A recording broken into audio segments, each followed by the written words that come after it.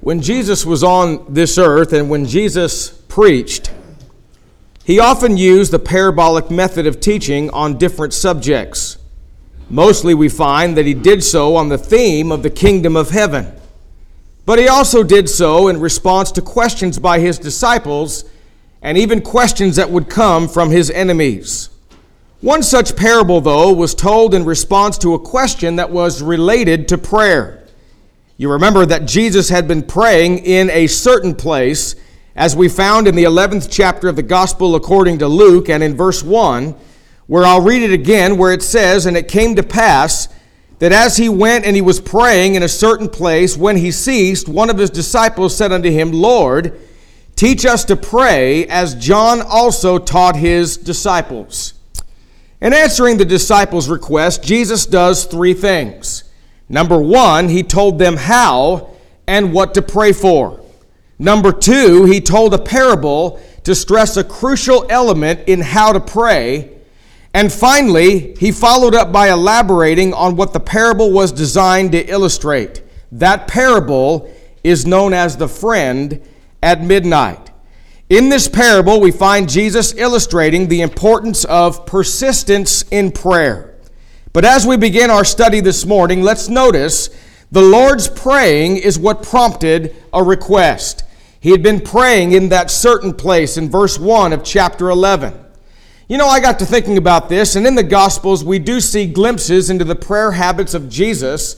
Jesus is a tremendous example for us. Jesus as the master teacher, the greatest man that ever lived, the greatest preacher the world ever knew, and the only one that lived his life in sinless perfection. He lived his life in a way that even though if you and I would strive with every fiber of our being, we would absolutely never achieve what the Lord achieved. What an example he is for you and I. You know, our brother said, what would Jesus do in his prayer? In fact, I thought about this yesterday. You know, you can buy t-shirts that say WWJD. What would Jesus do? I've seen it on billboards. I've seen it on trinkets and bracelets. And the idea, as our brother was pointing out in his prayer, is people sometimes look at that idea and say, what decisions am I going to make in my life regarding what would Jesus do? But this morning, for a little while, I want to talk to you not on the speculation of what Jesus would do. I want to talk to you about what Jesus did do. This is the example that Jesus has set for us.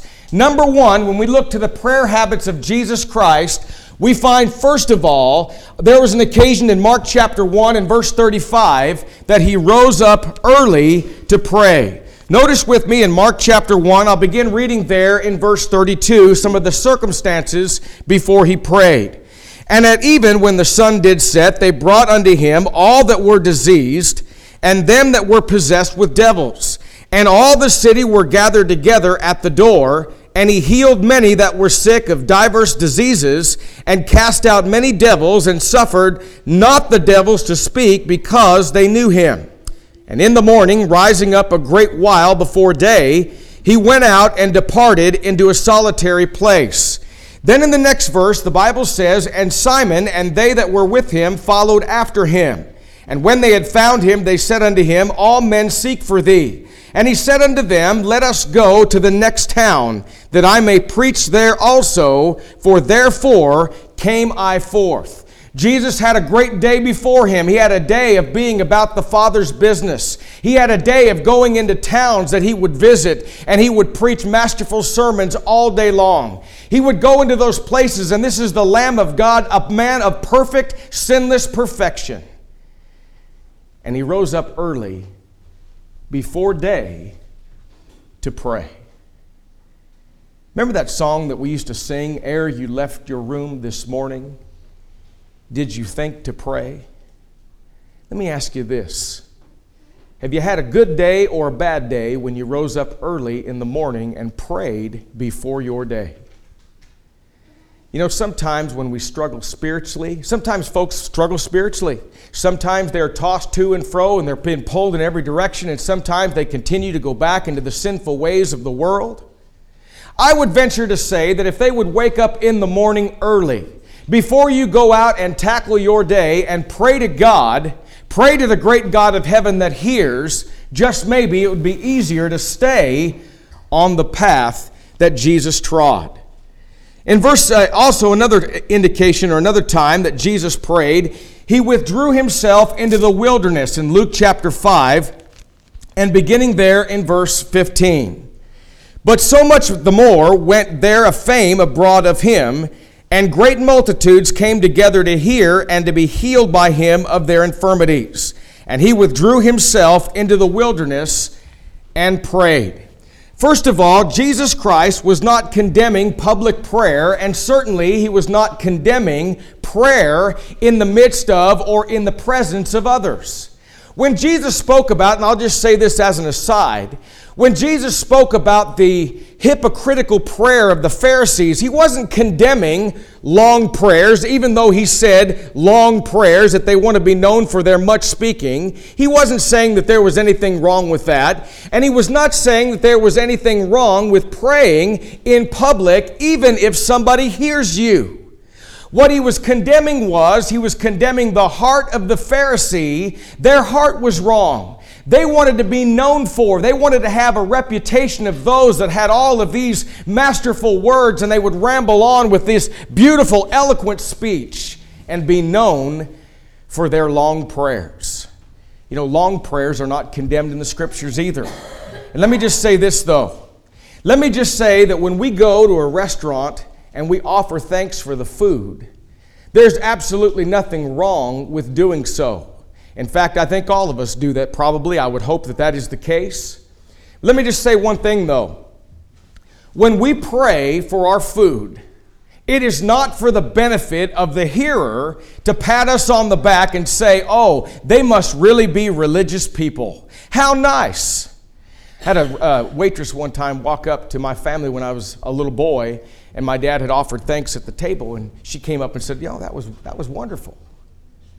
Now that's all fine, but that wasn't the intention. The intention was to pray to God and thank God for the food. Another instance, one time I remember this. Years ago, we went to the New Year's meeting, and I think it was probably close to 17 or 18 years ago, and we were in Oklahoma, and it was Daryl and Gail's job that week to take Linwood Smith around and drive him all over everywhere. And I remember that all of us got together that morning with Linwood, and we got in that rental car, and we were going to go to services somewhere, which I can't remember where it was. Linwood couldn't find it. So we were almost late, and we came in right at the last minute, just in the nick of time before the first song, and we worshiped there that day in that great assembly of people. After that, we went to a restaurant. And the crowd that we had with us that went to eat with us was so big, and it was so noisy in the restaurant, there's no way that you could hear the one praying unless that person stood up and literally shouted the words out. So we decided we'll just offer thanks to ourselves. Is there anything wrong with that? Why, certainly not. But I'll never forget this. I was quite a bit younger then, and Linwood said something that I have never forgotten. You know, I think about it almost every time we go to a restaurant. Isn't that amazing how things can stick in your head like that? Every time we sit down to pray, almost every time, after all these years, it pops in my head. Linwood said, that's fine, so long as we're never ashamed to pray out loud. It's just as wrong to be ashamed to pray out loud as it is to pray out loud for the purpose of being seen and heard of men. We can never, ever be ashamed. On this particular occasion, though, Jesus withdrew himself into the wilderness to pray.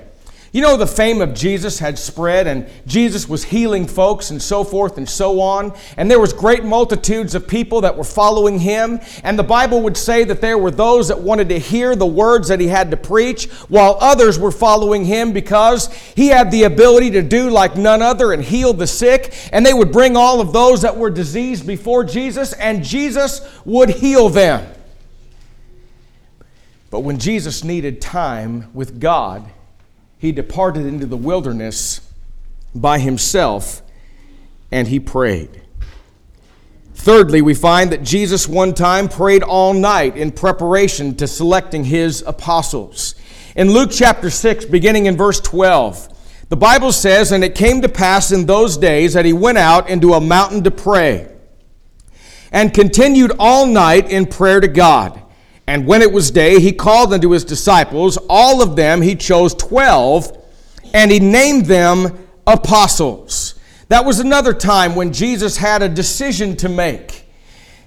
Don't you think that if you had decisions to make, if you prayed and you exhausted yourself in prayer in advance, if you included God in the decision, don't you think you'd make a better choice? I'll tell you, I bet you would. Pardon the vernacular. I think that we would make better choices and decisions if we would always bring God into the picture. But Jesus was going to bring God into the picture as he prayed all night, and those disciples that he chose, those 12 that he named apostles, that was a big decision. That's an example of a big decision. But you know, before Jesus went out and just preached that day in all those towns, he rose up early. He went to, the Bible says, a solitary place. That would indicate to me that it is an example that Jesus gives us to pray even about little things throughout the day, and also to pray about big things, withdrawing yourself, going to God. And Jesus even prayed all night long. Have you ever prayed all night? This isn't about me, but I did once. Only once in all my life. Sometimes we do that when we are so overwhelmed and overcome with a sad occasion that we do that. Jesus had a happy occasion. He had a happy occasion, a spiritual need. He was going to choose those apostles, and he prayed all night. Maybe we ought to pray for the church more. Maybe we ought to wear out our knees praying for the Lord's church. Going to get back to that in just a minute. Praying for the cause of Christ, that God's will would be done in all things. Examples of the Lord's prayers. First, we find in the 17th chapter of the Gospel according to John, when Jesus would pray for his own. And he said this, he was praying for those disciples that were then living, and he says, "But I don't pray for these only, but for all them that believe, for all those that would come in my name, for all those that would be saved." And he prayed, Jesus prayed, "I pray that they will be one as I and you, the Father, are one."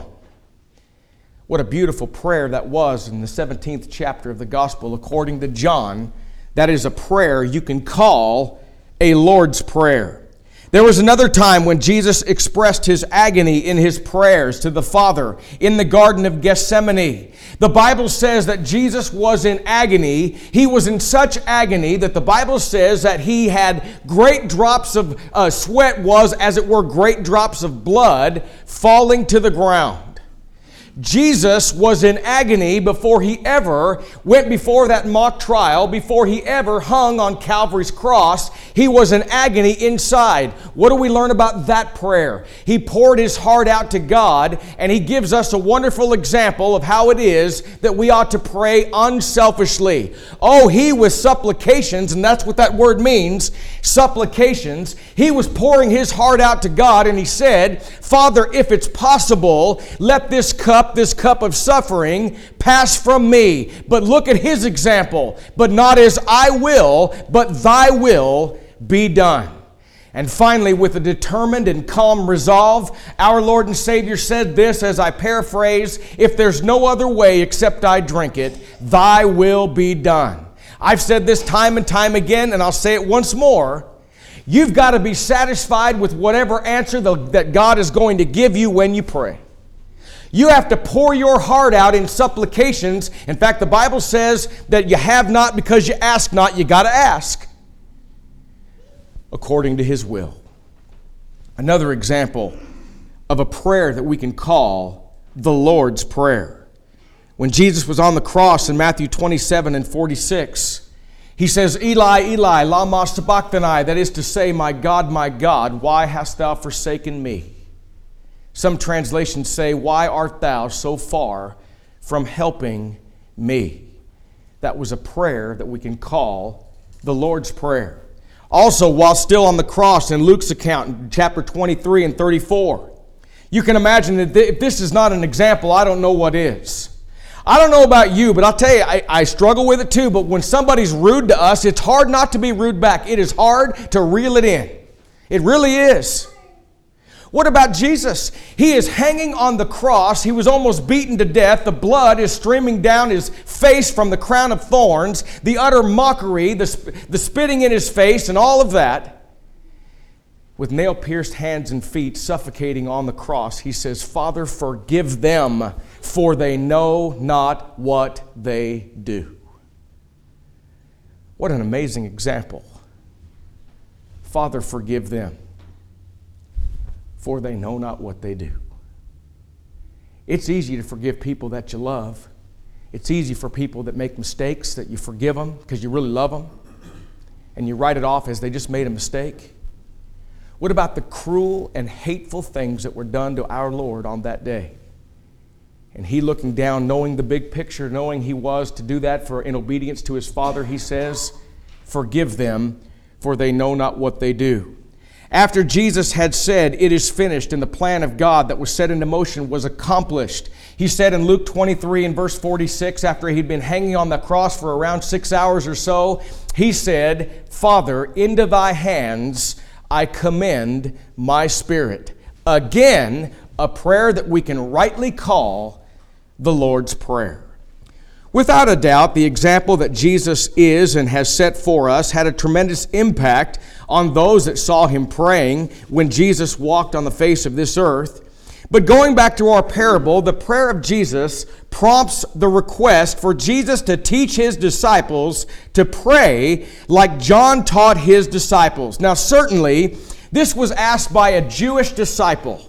And this Jewish disciple knew something about prayer, absolutely. Being a Jew by blood, he would understand about prayer. This, no doubt, was a religious man. He was a religious man before he ever met Jesus. And now, he is a disciple or follower of Jesus Christ, still living under the old law, still a Jew by blood. And he looks to Jesus, and certainly he knows something about prayer. But he says, Jesus, as he sees him praying, teach us to pray.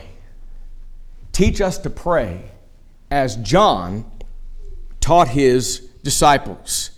Likewise, you and I today know a little something about how to pray, but we can learn from the Master. What do we know about prayer?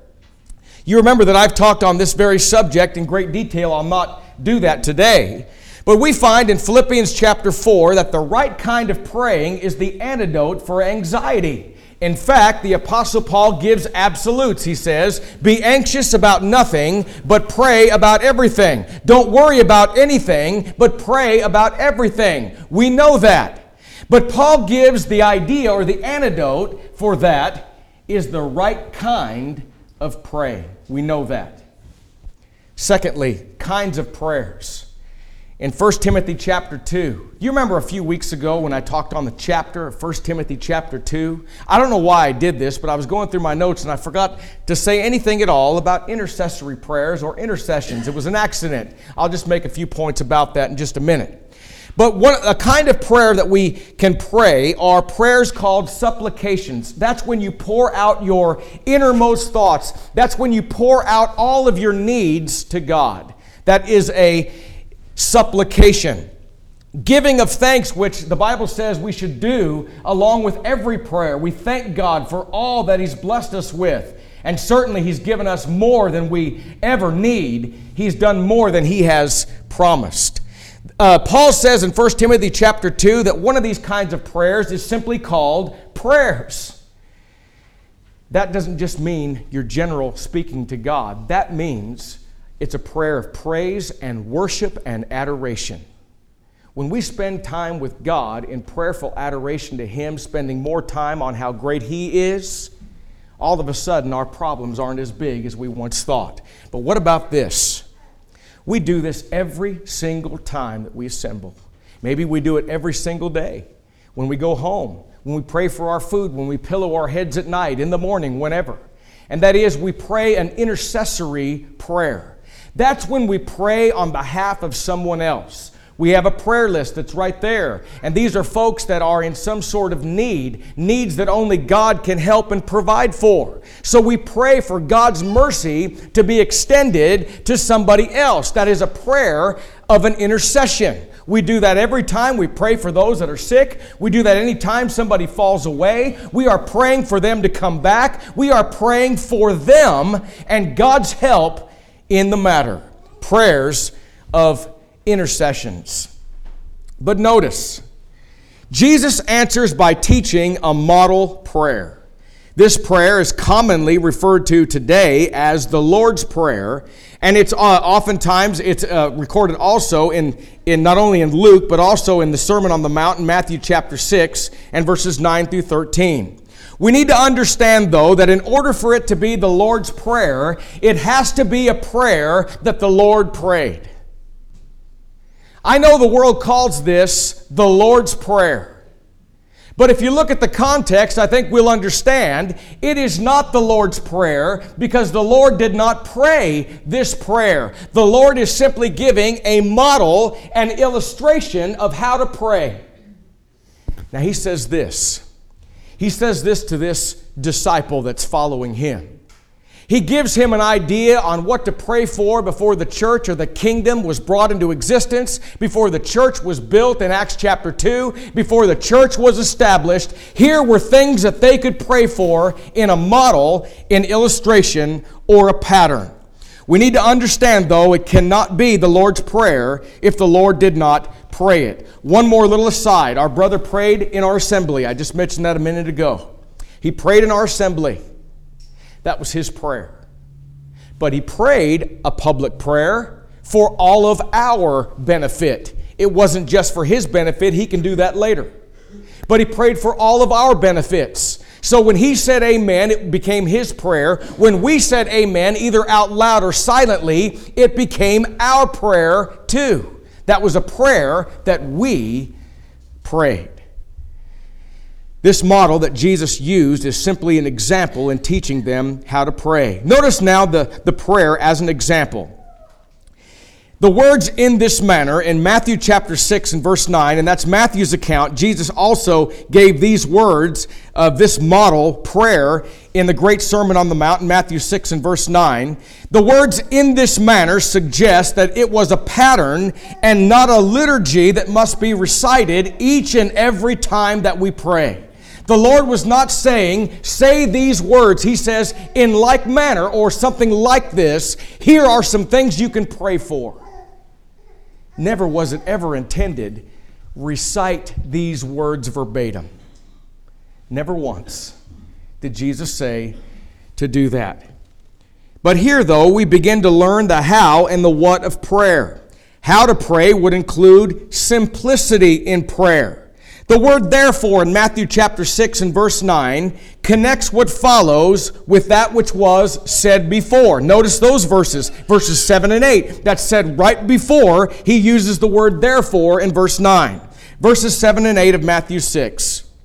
Jesus says, "But when you pray, use not vain repetitions as the heathen do, for they think that they shall be heard for their much speaking. Be not ye therefore like unto them, for your Father knoweth what things you have need of before you ask Him." Then in verse 9, he says, "After this manner therefore pray ye, Our Father which art in heaven, hallowed be thy name." In summary, Jesus' pattern for prayer is an illustration in contrast to the many words that are used by the heathen. But notice the brevity of words that he uses back in Luke's account, in Luke chapter 11, verses 2 through 4. We learn the what of prayer should include such things as reverence for God and His name, acknowledging His being and His character. You know, it doesn't matter any time that we come before God in prayer, we need to recognize His great name, we recognize His great character, we recognize His great presence, we recognize Him for who that He is, and we don't speak to Him, even though we speak to Him privately and silently, we don't speak to Him with any sort of disrespectful language or common street terms. We give Him the reverence and the respect that He deserves. And Jesus says, when you pray, pray something like this: Our Father, which art in heaven, hallowed be thy name, giving God the respect and the honor that he deserves. Jesus also spoke of the coming kingdom. Now that kingdom is in existence already today. So we wouldn't pray like they would pray then. And when it says the kingdom come or thy kingdom come, it means when your kingdom comes, then your will be done on earth as it is in heaven. Now, we don't pray that when the kingdom comes, God's will be done, because the kingdom has come. The kingdom is the church. Can we pray for the church? Certainly we can. Can we pray for the kingdom? Certainly we can. And we can pray that God's will be done on earth as it is in heaven regarding the church. You know we pray. Jesus said, no man comes to the Father but by me. We know we pray in Jesus' name when we pray. If this was a prayer that's a model prayer that you and I have to recite today, it wasn't prayed in Jesus' name. It was before the kingdom or the church was established. Jesus simply gave a pattern, an illustration, and things we can pray for that they could and you and I could too. Thirdly, asking for physical necessities. We know we do that every time that we pray. We ask God that he will bless us with the things that we need. Sometimes we ask God to bless us with things that we want. But we really didn't need that. But God's the one that knows our needs. We just know what we want. We know what we'd like to have. But God never promised that we're going to be given everything that we want. God only promised we'll be given the things that we need, and there's a condition attached if we seek first his kingdom. Fourthly, spiritual needs we can pray for. Forgiveness of sins, Jesus says, but notice he attaches as we forgive others. You know, going all the way back to the very beginning in the garden when man sinned, sin became man's greatest problem. Therefore, at that very time, at that very moment, forgiveness became man's greatest need. We ask God to forgive us all the time. Because sometimes we don't even know that we did something wrong. Sometimes we weren't bold enough in proclaiming the truths about Jesus. Remember when Clint talked about, that's a sobering one now. That'll get you. Cowards. Afraid to stand up for what's right. Maybe letting something go. Sometimes we don't even know if we've stepped off the path. So we want to ask God to forgive us for anything that we know of, for anything that we left undone, for anything that we might have committed or omitted since the last time we've asked and received his pardon. We want forgiveness of sins. We want it every day. You know, in Matthew chapter 6, there was a theme about that too. And there was an attachment to forgiving others in greater detail than is found in Luke chapter 11. That's a different focus, and we're going to get to that right now.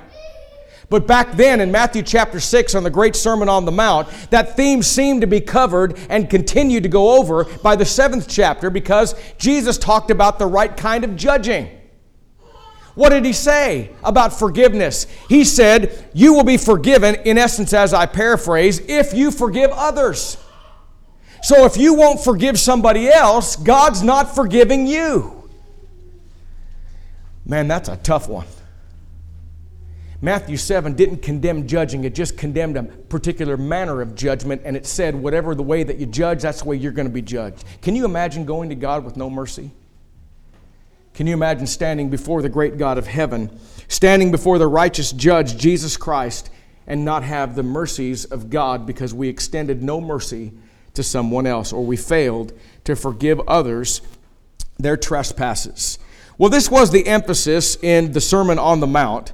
But in Luke, on this occasion, Jesus has a different concern in mind, so he follows with the parable, and here it is. It is the parable of the friend at midnight. Illustrating this, Jesus shows that there's a man, and this man has company that comes to his house. And this company comes in the middle of the night. There's another character that's put in this parable, in this sermon, and that is a man that he considers to be a friend. He knows in his mind, I can go to my friend's house and I can knock on the door and he's going to give me the provisions that I need that I might be able to entertain my guest. But notice what Jesus says. He says, not because he's just a friend, but because of importunity or persistence, he will do it. I don't know, I kind of picture Ryan coming by the house, knocking on the door. Ryan and I are good friends, like brothers. I could kind of see myself, fine, go. Here, take it, go. In other words, because of persistence, you make those decisions. Now, at no time was Jesus saying that prayers to God is that trivial. He's making a point. He's making an illustration. He's making a comparison that even if in the world somebody knows that there's a friend out there that's going to help him and give it to him because of persistence, how much more will your Heavenly Father be there for you if you are equally persistent with Him? The point of this parable is simple but important. Jesus is illustrating the importance of persistence in praying. One conclusion that we might get is that a person does not fully know how to pray unless he learns to be persistent in prayer. The importance of persistence is stressed even further as we consider the application that Jesus made to the parable. Notice the importance of persistence in verses 9 and 10. He says this. He says, "Ask, and it shall be given you." He said, "Seek, and you shall find." He said, "Knock, and it shall be opened unto you. For he that asketh receiveth, he that seeketh findeth, and he that knocks, it shall be opened unto him." You know, Jesus is driving the point home even further when we look to the present term or the present tense for the verbs ask, seek, and knock. It means keep on asking, keep on seeking, and keep on knocking. There's a progression there. There's also a progression that somebody said one time, and I'm going to share it with you. Isn't it true that when somebody begins to be interested in something, what do? They start by asking. Once they ask and they get a little more information and they get a little farther down the road, as it were, and they want to know more information, they're really interested now, they begin seeking. And then, after they have begun seeking, they come to the point in time when they find it, they get close there, and what do? They start knocking. The progression there. Ask, seek, and knock. Failure to persist in prayer may be reasons why some prayers go unanswered. Let me make this point. I don't believe that this is in regards to forgiveness of sins. We must never interpret a passage of Scripture in such a way that it contradicts the context of another passage of Scripture. So, that means this: if God is telling me here that if in order for me to be forgiven, I have to continually ask for forgiveness of the same sin over and over and over and over and over, and then maybe way down the road, I'm forgiven. If that's what He means, it goes against other scriptures like confess your faults, confess your sins. If you confess your sins, He's faithful and just to forgive you your sins. It would violate passages like that. Also, another example in Acts the 8th chapter, Simon the sorcerer. Remember, he fell back. He backslid. What was told to him? Repent of this thy wickedness and pray that the Father will forgive you for the thoughts of your heart. When you ask God to forgive you, if you are repentant in your heart, you are forgiven right then and there.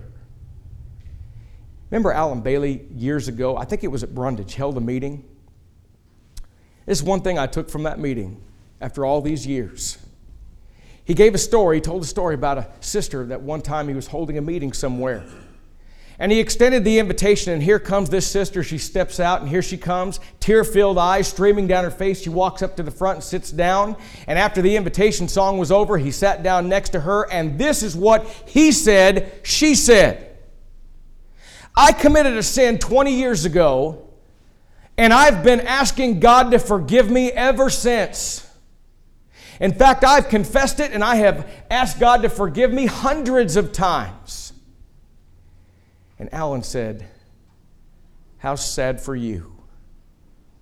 Because if you really were repentant back on time number 1 20 years ago, God forgave you right then. And when God forgives, it's not the way we do. Sometimes we forgive, but we hang on a little bit. No, when God forgives, it's like it never happened. When that prodigal came back and said, kill the fatted calf, make him, this young man did not even resemble a boy of the father's house. But when he came back, he was restored like it never happened. That's forgiveness. That's forgiveness. Persistence in prayer, though, is attributed to or attached to other things that we might pray for. We'll sum it up in just a minute. I'm almost through. First of all, let's remember who you are asking. To encourage persistence in prayer, Jesus speaks of earthly fathers and their sons. He gives an illustration. Isn't the preaching of Jesus great? He's asking a question, he gives a model, he gives a pattern, and now he gives an illustration. Now he's going to sum it up. We don't have to wonder what he meant. This is what he said. He said in verses 11 through 13, if a son shall ask bread of any of you that is his father, is he going to give him a stone? If he asks a fish, is he going to give him a snake or a serpent? If he asks for an egg, is he going to give him a scorpion? If ye then, being evil, know how to give good gifts unto your children, how much more shall your heavenly Father give the Holy Spirit to them that ask him? Some manuscripts on this verse say, for what it's worth, good spirit, meaning good things, same as what Jesus said in Matthew chapter 7, verses 7 through 11 on the Sermon on the Mount. What is meant here, and the context here is this: God gives good gifts to his children. All that God gives is good. All that is good comes from God. For God is infinite goodness and gives good and needful things to his children who ask. All of this, though, is according to his will, and also God knows what's best for us. You know, we don't know what God's will is. Sometimes people think that because they made a decision, it was God's will. We don't know what God's will is from the things that we pray for, so we continue to ask. We continue to seek. We continue to knock. We continue to pray. We continue to be persistent in prayer. That's the point. And the point really is this: don't grow discouraged because you have not seen that God has answered your prayer in your timetable, in your time frame. Prayer is given by God to us that we speak to him in our time. He answers us in his time. Someone said one time that had spent his whole life in religious studies. He said, you know, I'll tell you, he said, I've studied and studied and studied for 50 years. And this is what I've come up with beyond a doubt. There is a God, and I'm not him. I'll tell you something, we don't know God's will. So we keep asking, seeking, knocking, keep praying in persistence according to his will. He hears us, and that's his point.